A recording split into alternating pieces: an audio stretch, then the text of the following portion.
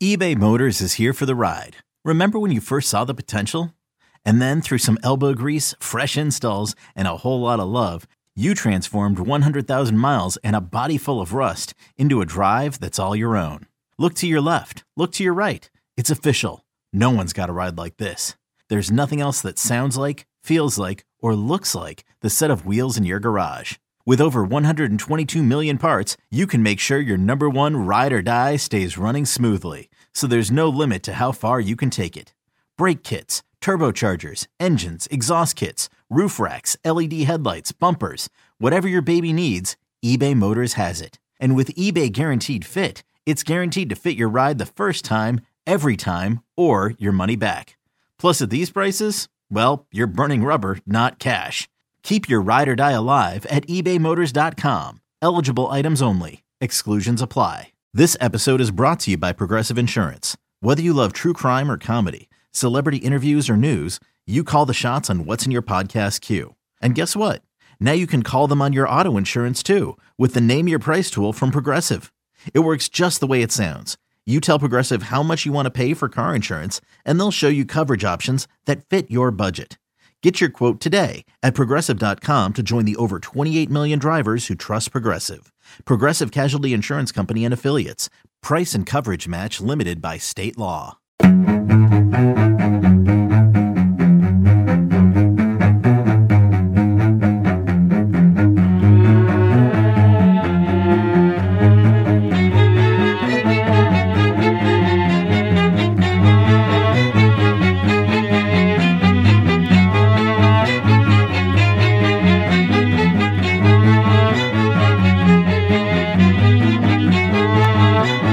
Overload podcast. Hell yeah, brother. Overload, brother. Beats by @SmokeM2D6. Welcome to another episode of the Seattle Overload podcast. I'm joined by Griffin and Ty, and we're going to have a special in the lull of the off season data, or as you guys would say, data episode. I say data. Sometimes I say data. I like the long A. Honestly, I feel like it would have been like you that would have said data, and then we would have said data. As they say, you say patata, I say potato. No, we say potato too. What? No. Anyway. Right. Anyway, too many vowels. So like Z. You guys are That's clearly a throwback. You guys are clearly doing absolutely fine. Yeah, we're great. We're vibing. The vibes are great. The vibes are immaculate. Yeah. And how are you, Maddie?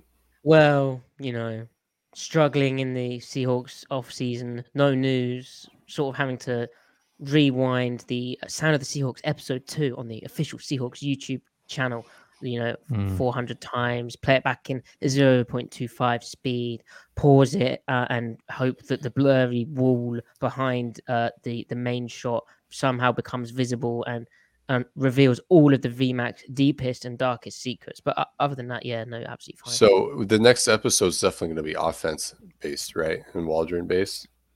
Well, I'm wondering if they're going to keep that on a download because they don't want to expose the quarterback competition. But then they did.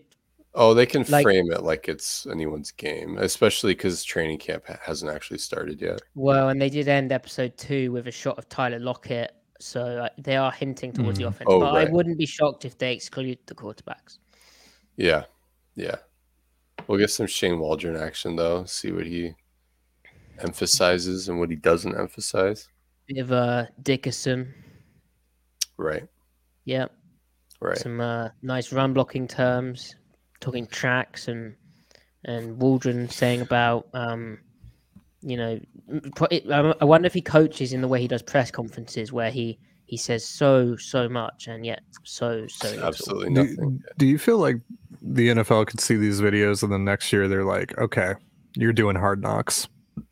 I don't know. Maybe this is their way of giving fans what they want, but being able to control it, because I don't think Pete wants a third party anywhere near. I wondered if this was actually the franchise preparing for Hard Knocks next year, and they've been told maybe. It's quite likely. Yeah. Not sure exactly how the eligibility works off the top of my head, but I'm pretty certain they're in line like next year if they don't make the playoffs. Maybe, yeah. I feel like a lot of them doing this though was trying to rope fans in after trading away Russell Wilson because they're kind of worried. I agree. That was quite significant, and they have also been advertising their training camp tickets quite a bit. Usually, that sells out immediately. Spies, who I send the VMAC to take pictures of certain things. They've been able to get tickets very easily, and there's still tickets available, I think, for a lot of the training camp days. So they clearly are struggling to get fans invested in this team full of superstars like Jamal Adams, DK Metcalf, Tyler Lockett, Michael Dixon, Jason Myers, Tyler Ott, Travis Homer. Right. All the best players. So, football data. This episode, we're going to highlight 5, maybe 6 of our favorite metrics around the Seahawks from the 2021 season, but also extrapolate that to how, that may look in 2022, how that impacts the future of this football team. Right. And first up, quarterback wins. Quarterback wins and a valid metric. Yeah. So the one that I chose was EPA per play. Seattle's defensive EPA per pass allowed to wide receivers and tight ends since week 6. And the reason why I am highlighting that why I'm choosing week 6 to be this line of demarcation is because, well, that's when they changed things on defense. That was kind of when they they started to shift toward more too high, as the saying goes, and playing really aggressive zone, having really aggressive zone matching principles within their too high stuff. They had done some too high stuff before week 6, but there wasn't as much. They weren't putting as much on the overhangs like Jordan Brooks and Ugo Amadi when they were in that. So that's kind of when they. To your point as well, Griff. That's when they changed, like from a schematic perspective, but also personnel-wise. Something I was reminded of recently. The cornerback situation. They kind of had that was not ideal, and they had to sort of figure that out, and it sort of started coming together. Then. Yeah, it's cornerback driven as well. That's for sure. And Maddie, you can expand on that. But so without much further ado, that stat was again EPA per pass allowed to non-running backs, right? Wide receivers and tight ends combined. They were hold on, Griff, real quick. Maddie, can we see that huge bottle again? That is a massive, absurdly massive water bottle. Well, no free ads, actually. Oh, ripped off the label. Off the label. We want the bottle. It's very important to stay hydrated. It doesn't even fit in the whole frame. What is that? 64 ounces? 1.5 liters. Wow. Do you do liters? We actually do not. What's interesting is we actually do liters, but we do like nothing else in the metric system. For whatever reason, though, we do use liters. Yeah, you can buy like liters of soda bottles at the store. Talking of metrics. Okay, so they were 7th in no, sorry. That was an important segue. 7th in EPA per pass, wide receivers and tight ends. In effect, they were a good pass defense downfield. And it's important to highlight because, well, it frames their strengths and weaknesses as a defense because and this will kind of lead into the next stat. I don't want to give it away yet though. But when you're a defense, everyone has mixed feelings about what the defense was last year, but when you're not letting offenses get vertical on you and you're just simply not giving up many completions or even attempts even downfield, it's hard to score a lot of points. It's hard for an offense to score a lot of points so they can't put the ball downfield.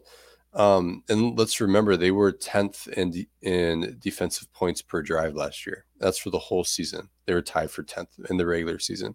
So yeah, they had some pretty fatal flaws, but when we're talking about how far this defense needs to come, we still have to lay it all out on the table and actually digest what they actually are before we talk about what they need to improve. Defensive efficiency wise, yeah, their total like DVOA and EPA per play total for all situations was not great. It was like 20 something. But the first thing you're trying to prevent are points, and they actually did okay there. And they were one of the better defenses in defending wide receivers and tight ends. And another way of looking at it is like passes that traveled 10 yards downfield or greater. They were also like, I think, 5th in EPA per pass using that metric. And further, they gave up the 5th least explosives total, no matter where the ball was thrown. Just explosive passes. They gave up the 5th fewest. Last time I checked, I believe that might be wrong, but it was around there. And then they were also, since week 6, the single most least targeted defense in the intermediate from yards 10 to 20 or 10 to 19. And that's by total dropbacks. So that just meant, I mean, if you're not targeting over the middle or past 10 yards, below 20, that intermediate section, things aren't open because any offense would rather throw there than hit the running back or hit the check down or have to hit something more shallow than that. Now, obviously, if they were 7th in that metric that I initially listed, and they were 10th overall in points, and they were like 22nd or something in total EPA per play, that obviously means that on passes to running backs and or passes below 10 yards, they were doing horrifically. And indeed they were. And we've talked ad nauseum on this podcast reasons why for that. Well, we can also transition to a different metric for that as well. Well, we can. So I guess I'll do 2 in a row because it makes sense. The next metric I was going to highlight was their for the whole season on passes of air yards less than 5, which that's an attempt to kind of combine screens and checkdowns and things of that nature, swing passes.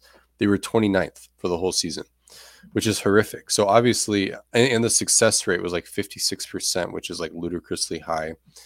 And that was also worse than the league. So they're just like giving up all these first downs on those passes. And yeah, when you're playing too high, that means, and even if you're playing cover 2, you have 5 underneath defenders.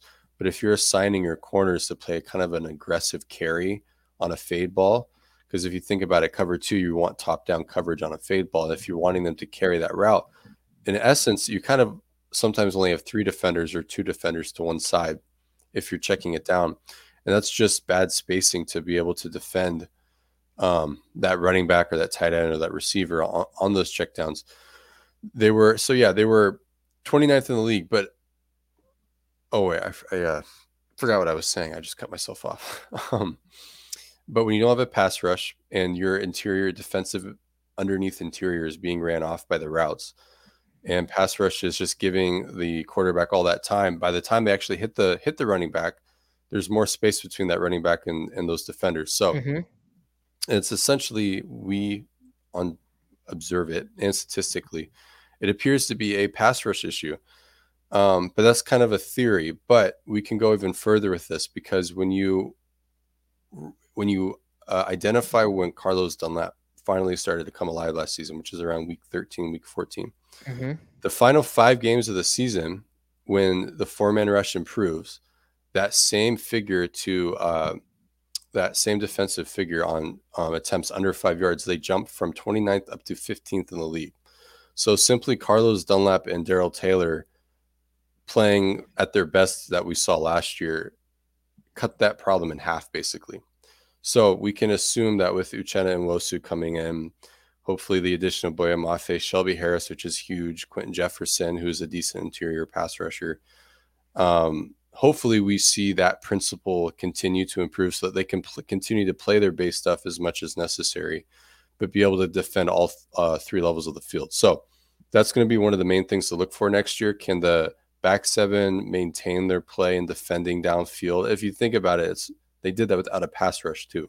that they got those figures against receivers, tight ends, targets down 10 yards down the field or greater without a pass rush. Adding a pass rush, theoretically, that those numbers could improve even more. But also, can that improve the yak problems at the first level, so they can get off the field? Yep. The main caveat there is obviously the exit of DJ Reed and the corner situation having potential, but being a question mark still. So it's enough for me. Well, and to the point of pass rush, ESPN had Seattle's pass rush win rate, which not a perfect metric, but they had that at 39%, which only placed 20th best in the league. That's basically using player tracking data from NFL Next Gen Stats to see how often a pass rush is able to beat his block within 2.5 seconds. So they weren't getting quick pressure, basically. They weren't getting quick pressure, so people were having to cover for longer without sort of busting the pocket up most of the time. But I think also the stuff Griffin spoke about, along with the tape, which we've seen as well, is it's just evidence that they weren't rushing the passer very well. And then I think there's kind of a theory that they're playing kind of soft defense. They weren't covering guys tightly, and hence why they got checked down. It wasn't really that the case. Yeah, they were having to get deeper in their drops because of the fact that they weren't able to rush the passer as well. But really they were playing matchup zone coverage. They were matching routes tightly down the field. The issue was they couldn't remove the check down now, or the screen. But also to your point, you mentioned your metric about wide receivers and tight ends and how running backs carve them up.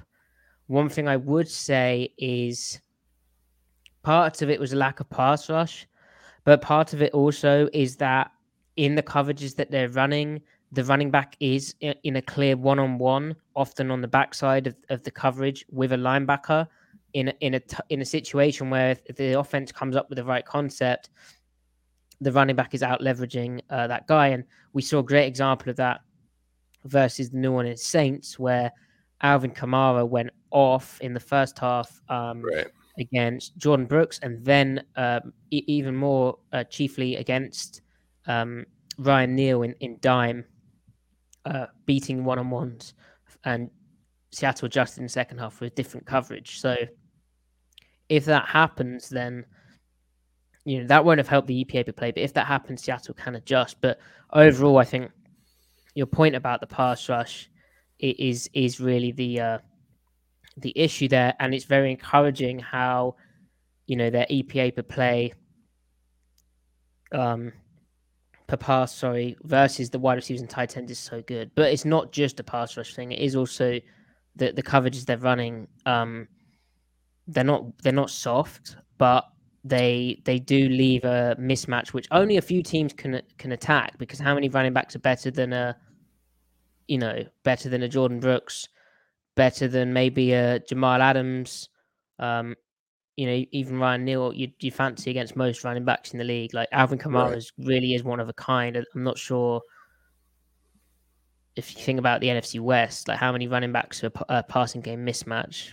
And like it's check down, it's also screens. But if you think about the design of what screens are doing, when you talked about like aggressive match zone, a lot of screens work because they're trying to run the coverage off. They're trying to get you as far away as the running back as possible, make you think it's some nasty, play action concept where you got to roll over, find the vertical releases. Yeah.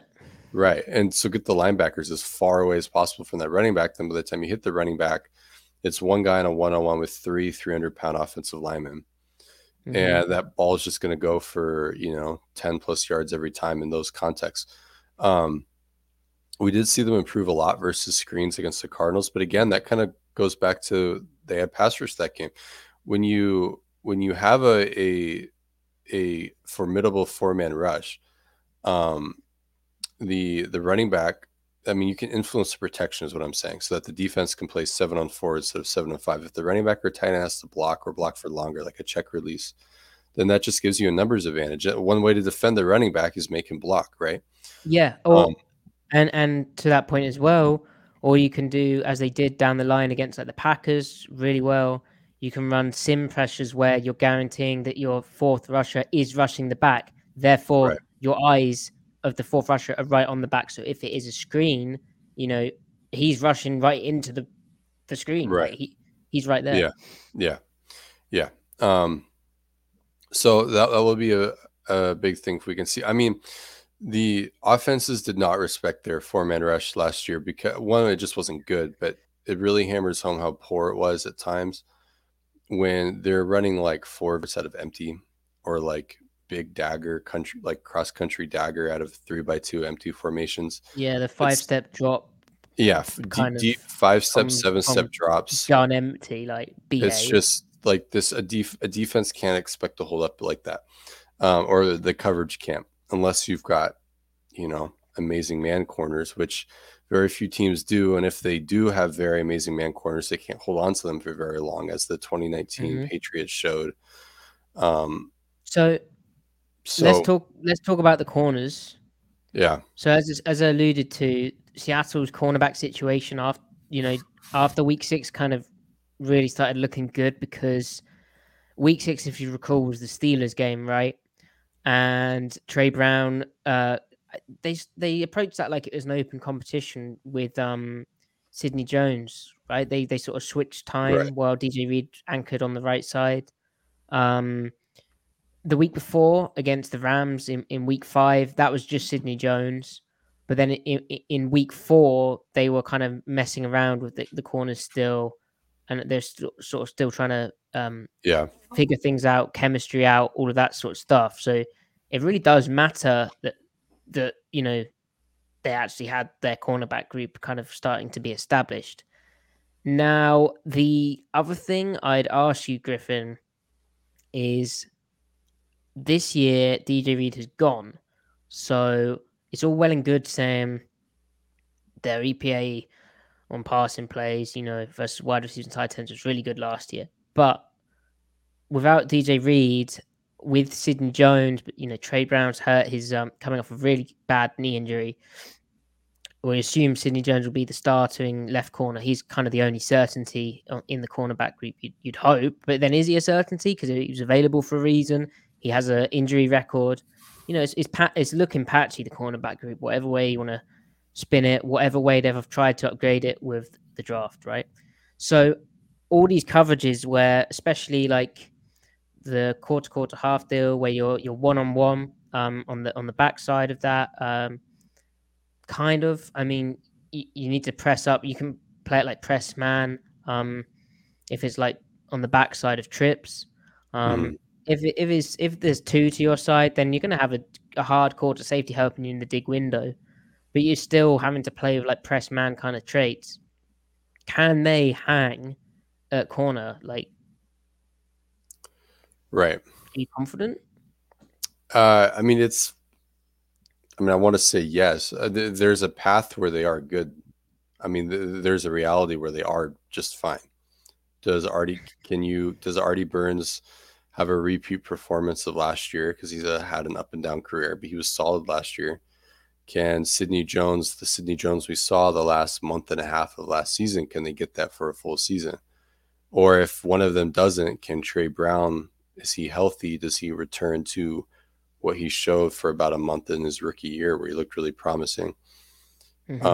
So it's just a big question mark. I mean, there's a lot of potential, but there's also a lot of variance baked into it. So, but like you said, they can mitigate a little bit if they're playing a bunch of half quarter to the half side. Well, the corner that is playing the cloud doesn't have a lot on them, right? Right. To the quarter side, you just simply have that safety play more of kind of like a cone almost, and help a little bit more with an isolated receiver anyway. If it's the backside of trips, it's 2x2 where things start to get interesting. That's where you really got to play actual cornerback to that quarter side, right? And then also, do we see more just pure quarters? Because that's something we didn't see last year very much. And Sean Desai didn't play a lot of pure quarters either, like pure cover 4. to both sides of the field in Chicago last year. And that seemed to follow from the injuries that he had because he didn't want to put them in those situations. He spoke about how I forget when he did it, but I've heard him talk about how it was very important when he was a DC. Like he figured out, like once he was in that position, only doing things is obvious, and lots of people say it, but only doing things that his guys could do. Like he spoke about how he found it, a good challenge having to adapt to what he had. So, proof of your point, right. Griff. Right. But then to contrast, Carl Scott, obviously Alabama, Minnesota, they play a lot of quarters. Right. So and he probably looks at Sydney and Artie and says, yeah, you guys have the skill set to play, you press the line of scrimmage, you can do all that, carry things downfield. You do wonder, I imagine Carl Scott looks at Trey Brown. Let's assume he's the Trey Brown that we know him to be, or at least that he was before injury. Probably thinks, I like your technique, I like how you play and everything. But he probably does have a little pause with his length. And so does Pete Carroll probably. And then he wonders, do I need to cloud Trey more often than not, especially against bigger bodied receivers? Well, the sort of kind of matchup choices you're speaking about, though, kind of re-emphasizes to me that, what Kyle Scott and Sean Desai will bring. But for me, actually more Kyle Scott, or, at least on paper, is these kind of coverage tools, and more like coverage checks, right, and more kind of on-field freedom with, game plan influenced. Right. On-field freedom for the DBs, if they're playing in like a split safety deal, to kind of get into different things based off what they're getting, receiver split, receiver matchup. And also just the fact that, and this kind of brings, brings us to one of the metrics I wanted to highlight, which is, and I've mentioned it on here before, but Sports Info Solutions charted Seattle as running the 4th highest percentage of cover 2, cover 4, and cover 6, so middle field open zone coverage in the NFL versus drop back passing game. And True Media had the Seahawks as the 5th highest percentage. So Seattle was doing a lot of this already, but with Desai Hurt coming in, I think they have the schematic background to kind of build upon that, tweak it up a bit in certain situations, make it more extensive, more versatile, not just one check for each thing, maybe 2 checks, right? Don't need to overcomplicate it. And maybe those 2 checks the next week are the plan B check, or the slightly different check is different because of the different opponent and what they face. Right. They just have a bit more in their arsenal. Not that Seattle couldn't have done that in the past. It just wasn't their emphasis. And they were sort of finding their base still. Right. Just like how in 2021, when they run in the bear front, like they built upon 2020, and the bear front in 2021, they tried to go more 3-4 with it. They went left and right. They didn't have an obvious Sam or obvious Leo. They tried to get rid of their field and boundary tells, and how that worked with the coverage. Right. So, and another thing to layer on top of what you just said, one thing Carl Scott, or maybe it was Jamal, but he said the emphasis in those mini camp press conferences for the safeties was making them interchangeable. Mm-hmm. If they're interchangeable to left, right, but when it comes to wanting to protect the corners, if you can make the safeties truly interchangeable, you can make your kind of your split safety coverage like ambidextrous in a way. If you feel like you want to flop it and have the one side that you normally play cloud, the other side play the quarter. If you feel like there's a corner receiver mismatch that the offense can manipulate to their favor, then you can just, if you truly have Jamal and Ugo, or Jamal and Quandre structured and designed to where they can flip the call if they need to, then you can cloud the side that you'd rather have clouded and still play quarters the other side. And the rest of the defense can, like the schematic domino effect can follow. Last year, it seems like if that happened, they just reverted to playing cover 2 in those situations, because they did play so much cover 2. If they would have rather played half quarter, but they found themselves in a situation where, they wanted to protect one corner, or they played a lot of both corners for a lot of different reasons. Yeah, right. But then they would just cloud both sides. Yeah. This would give an organization to the defense that would kind of allow them to get into what they really want at all times. With that, so that's another thing to look for, I guess, with the safeties being interchangeable.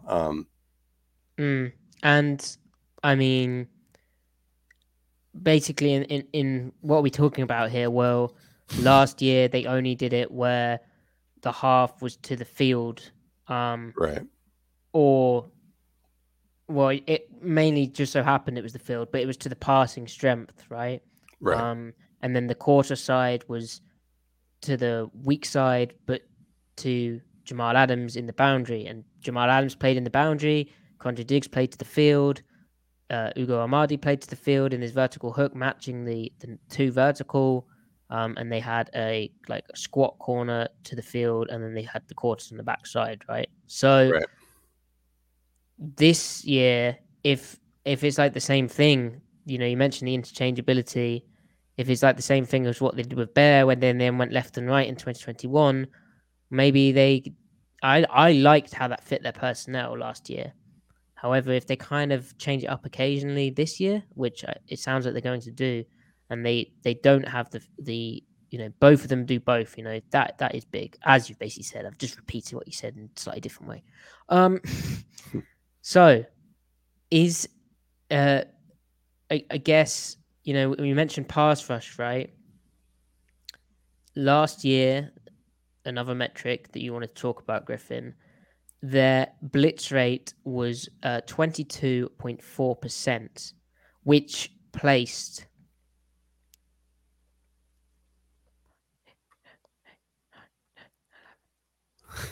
He's counting. 32 minus 11 equals 4.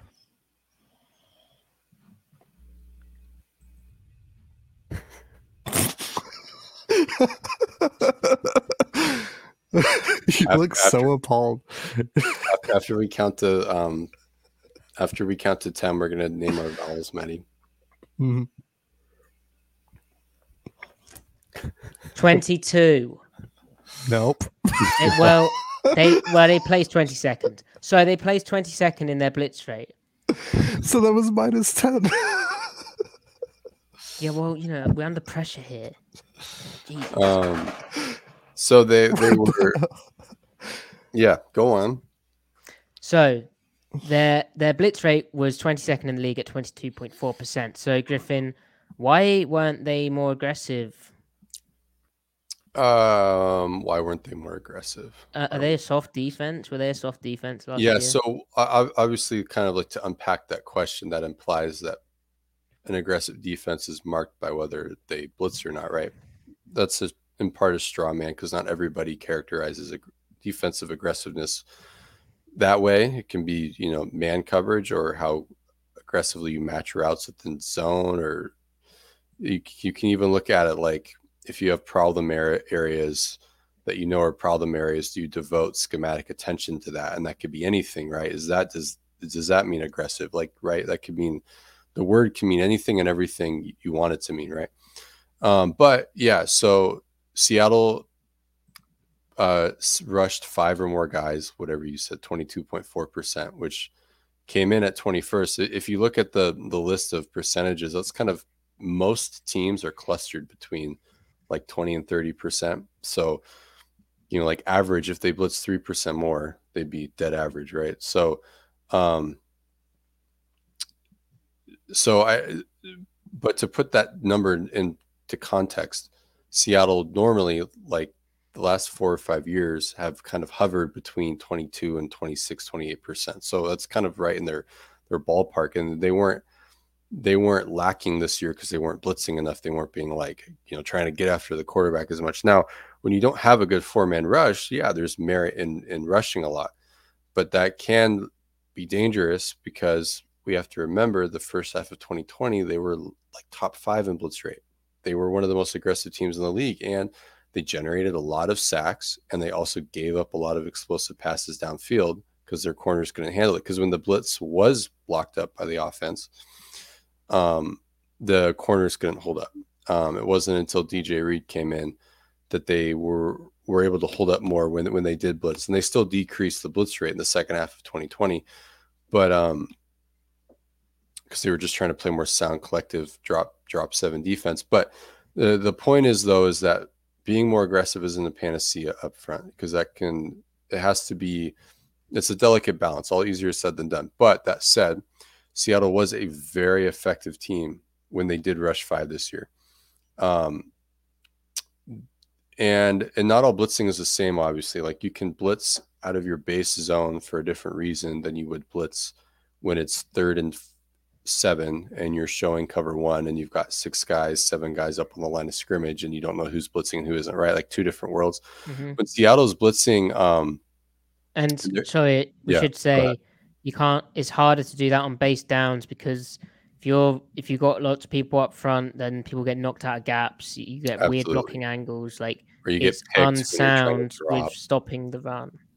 It's unsound. It can be unsound for that, and it can also be unsound trying to get into your pass drop if you're playing zone. Now, the principle for Seattle when they did the Seahawks, when they did rush 5 or more in their early down stuff, was to kind of supplement the lack of inherent, like, attacking the offense that is not there when you're dropping 7. Like, when you're dropping 7, you're playing a bear front, which isn't great spacing for a 4-man rush. You're dropping 7 into coverage. The principle there is, if they drop back, you're just trying to choke out the passing concept and make the quarterback make either a bad decision downfield or check it down, and then you rally and tackle the ball. That's when you're playing too high coverage, which is all the rage right now. The primary thing you're trying to do is stop an explosive pass, and, like, that's the number one priority. When you present 2 high safeties, 2 is better than 1, right? Well, Pete Carroll's philosophy historically, or at least in Seattle, being cover 3, but still the main concept is don't let them go deep. Well, he's really saying we can get it done with 1 safety, and we trust our corners to defend the fade ball no matter what, right? But we associate being, conservative and stopping the deep ball with Pete Carroll's cover 3, but 2 high is even further in that direction. You're saying prevent it by default almost. Now, teams still get explosive against 2 high coverages. It can happen, of course, but, like, that's the whole point. You're devoting more resources to stopping that. So to win back real quick. Yeah. 2 high, base, like, vanilla as hell cover 2. If you get 4 verts, you should have 5 defenders basically deep, right? If you're running cover 3, you get 4 verts, you'll have like 4 defenders deep. So yeah, right. Yeah, true. With all the matching for each respective coverage, of course. Right. But so point being, though, is, like, no one's calling Brandon Staley's defense soft, right? No one's calling Vic Fangio's defense soft, but their number one goal is you're not going to go deep on us. That's what they're saying when they choose to spend that much time in 2 high. But so when Seattle's living in that same world this past year with minor differences, if you don't have a 4-man rush out of Bear, if you just don't have the talent, go ahead. I think my take on that is the problem. Like, one, we haven't seen the NFL in general actually come up with I think this year we're going to see so many intermediate, like, beaters, right? Right. Like big digs, backside dig, bang, like beating these 2-eye kind of deals. But also, I think the way that they match the obviously the deep, right? But the way they choke out the cover checkdowns tightly, like, I think that is inherently, like, it feels more aggressive than, like, when you see cover 3 and it's like they check it down and we rally to it. You see what I'm saying? Like, that is Yeah. Well, softer looking. right. But I mean, it looks soft and Whereas cover 3 is obviously covering up that intermediate, you know? Right. Right. And it all depends on how you match stuff. Of Like course, yeah. what ultimately defines the potential of a coverage is what the underneath defenders are doing, right? Of course. But like, so anyway, so sound coverage and what Seattle is doing in their base stuff last year prevents positive plays from happening for the offense, but you want to also generate negative plays for the offense. That's forcing incompletions. That's well, not just forcing completions, but obviously turnovers, getting tackles in the backfield, sacks, tackling the check down in the backfield if you can at the line of scrimmage, 2-yard gains, etc. Seattle gains back some of that lost aggression inherent to the scheme, but then further also inherent to what they don't have up front by sending the slot every so often and then spinning to cover 3 or sending 2 guys weak and then dropping other guys, right? With like a classic like NCAA blitz, they call it, one of the classic fire zone blitzes and stuff. Anyway, so they did that at a short clip, and it's fair to wonder why not do it more if they got such great results out of it. And by great results, I mean when they rushed 5 or more compared to other defenses in the league, they were, I think, 7th in opponent yards per cover snap. So wildly successful. Yeah, why not do more of it? But we're not talking about that, and I suspect they will do more of it this year, but we're not talking about them approaching 30+%. Like, they're not going to be Rex Ryan. That's not what they're trying to do. If the more you dip into your auxiliary and supplemental stuff from your base stuff, the more you cease to be your base defense. And their base defense, not just in base personnel, but it needs to be rooted in you're not giving up passes downfield. That's what the whole defense is trying to be.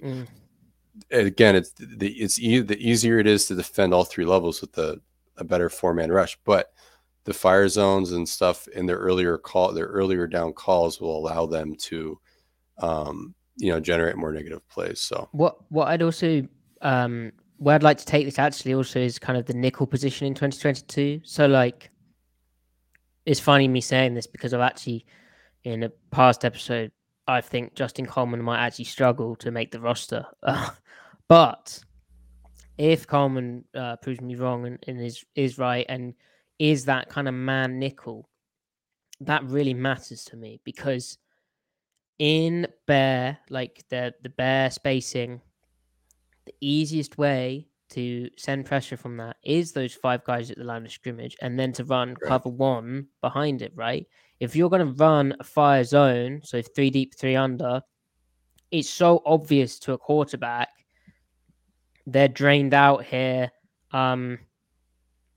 Like, it's going to be these 3 off-ball guys, 5 will come at me. Like, I know where to go with this football. I know where my beater is. But if you're running cover 1, it's tighter coverage. You can peel either of the ends, and you can still have a wrap playing. Right. You're keeping the back in. You're not, most of the time. Now, it's easier to send the pressure out of cover 1 with that spacing and that 5-3 kind of presentation. So Seattle didn't really have the nickel, as we spoke about, in Ugo Armadi to play kind of man coverage on the slot. But if Coleman can do that, then that kind of unlocks more options for them on early down pressure-wise, more viable options. The option was always there, and they did still do it, but like Coleman could be a different level of that. The more other thing is doing it. We've talked about Ugo and what he's good at. We've talked about Justin Coleman and what he's good at. One being zone, one being man for Coleman, zone for Ugo. The problem, though, is as far as the disguise goes, as far as disguising goes, like what you were just talking about, Coleman's out there. You don't want that to be a coverage tell, right? You don't want that to be like a man package world. So if he can be good at zone, just good enough, then that's when you can blitz and then play cover 1 behind it, right? That's where you can get into that world, right? Especially with bare spacing, like you said, because you've got 2 guys standing up. You can do different things to manage the running back with that, right? And then, but with Ugo, it's like when he's out there, they know they're playing zone. So if they do send pressure, they're likely playing zone principles behind it.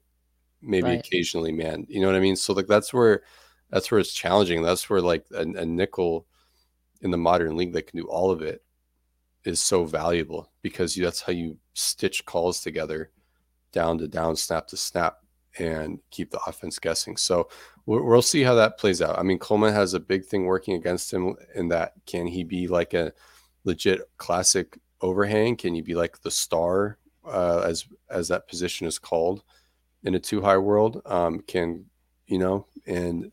is it worth mixing Ugo in there without his flexibility to play man coverage well? So I don't know how they handle that, but they've got options though. So where are we at now? Because I know you guys have at least one offensive metric that we want to get into. Do we have anything else that we have? I don't think so. We can wrap defense up there. Yep. Good old defense. That was all interesting. Right. We'll cap it off with something offense, something fun, something. So this is what gets the views, folks. Offense, points, that's fantasy football. All right, so you pro Geno man. You want something to look forward to? Here's something to look forward to statistically with Geno Smith. In the 3 games that Geno Smith started, DK Metcalf and Tyler Lockett over that window. So we're comparing them to other receivers from weeks 6 to 8, those 3 games. DK Metcalf and Tyler Lockett were 5th and 11th, respectively, in yards per route ran during Geno Smith's 3-game starting stint, which is to say they were getting elite efficiency when Geno Smith was throwing to them. So if their efficiency can remain stable from going from a Pro Bowl caliber quarterback to a guy that is currently known as a backup, if that can remain stable for a full season, that probably bodes well for Seattle's, in my opinion, their floor from dropping too far. Whatever that floor is, I don't determine their floor to be exactly what Geno did in his 3.5 games, translating that. I think the floor is the projection as well as the ceiling is. But if you can just extract that, him being efficient throwing to DK and Tyler, then that's a good thing moving forward, you would think, right? So obviously when you're viewing it through the lens of per route ran, that doesn't always mean that they're getting the ball when they should. That doesn't mean that he's not forcing it to them when there's somebody else open, maybe. But their efficiency not tanking is a good sign as far as Seattle being able to put points up. Not a lot of points, but I don't see them being. I mean, when you have 2 1,000-yard caliber receivers and they can get 1,000 yards and get it efficiently, theoretically, you're not going to be a basement dweller offense. You're going to be able to move the ball, at least have moments, right? Good games, bad games, sure. Good drives, bad drives, but the good drives will be there. The good games will be there. So that's my little statistical snapshot. Well, and the chemistry that Geno Smith has with DK Metcalf is going to give him, I think, the upper hand. There's going to be an interesting discussion in the preseason of how much do the actual starters play to try and give the quarterbacks a fair competition, with this, because you don't want them to get hurt, but then also you want to see what they'd look like in the first string offense. Yeah. So, yeah. And Geno was working out with DK this week, I think. So there you go. They've got something going on there. But then down the depth chart, Drew Lock's working out with Cody Thompson. They're friends, it seems like. They did something in Dallas together, I think. So yeah, Cody Thompson may play more in the preseason. So interesting. But I always think back to that Geno Smith unlocking DK Metcalf intermediate back shoulder fade, where if DK can become that kind of guy where it's 15 yards one-on-one back shoulder bang, okay. And Geno was very accurate to both of these guys downfield too. They didn't always connect, but I think every throw was in the realm of catchable. This is another stat for you. Geno Smith on air attempts over 16 yards and greater. He had I think he led the league in catchable rate according to Sports Info Solutions. Now, catchable is very subjective. And I'm not saying he's the most accurate quarterback in the league downfield. I'm not taking that stat at face value. However, it does indicate that he was actually accurate downfield. His deep ball catchable pass rate was 57.1%, which is high. Mm-hmm. But So interestingly, his catchable pass rate was 68.4%, which only came in 42nd. But the fact that his deep balls were relatively high for a deep ball is he's not afraid to go downfield either, and that's they have the he'll take his shots. He's not that veteran who understands defense but won't push it downfield. You know, the classic comes into the game and then is just like really good at taking that check down. Right. No, and then what happens is the defense just clamps the check down out and then it's the end. Right. He's not afraid to push the ball, and we've got more to say about how he is in the drop back game, which this preseason will be really revealing because he'll be working with the ones against defenses ones. So at least most of them. Also another one, his completion percentage over expectation during his stint was actually second in the league. He completed more than 6. Now I have issues with that stat, but it's interesting. It's how you wield it. I don't have issues with the stat. I just think, well, like any stat, we have to understand what it's actually telling us, right? Right. It's really good in my opinion. Right. Yeah, for sure. I mean, it combines depending on who's doing it, but it combines the expected completion of, what website or charting company, right? But it combines like expected completion of depth and then also proximity to defenders and stuff, which, cool. Second in the league, so he completed 6.5% more of his passes, 6.5% more of his passes than expected, which ranks second in the league, second behind Joe Burrow, who isn't known to be the greatest arm talent. But just below Smith was Rodgers and Kyler Murray. So like there are guys with talented arms right in there with him. So we're not proclaiming him the second most accurate quarterback and the best deep ball thrower in the league. We are simply saying that he actually has arm talent. So I don't know. Something to cling to. Yeah, there you go. And I've got more, but we'll save it for another time. Yeah, when Gino wins the job, we'll just fully launch into that. But you also had highlighted, Griff, EPA per play on passes lower than 5 air yards. The splits from weeks 1 to 13. We talked about that. What, just now? We talked about that in the beginning. We're going in circles. We said that after the that's the defense the great reveal of. I'm sorry. Yeah, don't be sorry. Don't give me an excuse to bring it up again, because I will. I was like, why have you highlighted this? Like, who cares about little check downs from anyway. Well then. The Seahawks will return to training camp later this month. Then we will have a bit more to talk about in that sense. I think we're going to do a mailbag, as you guys call it. I'd call it a post box. Do you have post boxes? You guys call mailboxes post boxes, really? Yeah. Well, and they're lovely in red. Post office, so I guess. Yeah. Yeah. Kind of works, doesn't it? Nice and logical. We'll do one of those where you can send in your questions about the Seahawks or, anything, but, preferably the Seahawks, because as you can tell, when we talk about ourselves and delve away from Seattle, it's really not interesting at all. That's right. And all right. Have you got anything else? Anyone here? Ty, Griffin?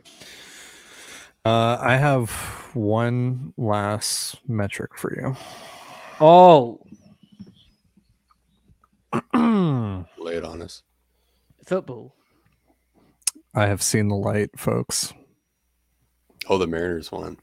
Geno Smith is QB1, but also, yes, the Mariners won, and the Mariners have won 11 in a row. That is also a great metric, but Geno Smith is QB1. That's the best metric here.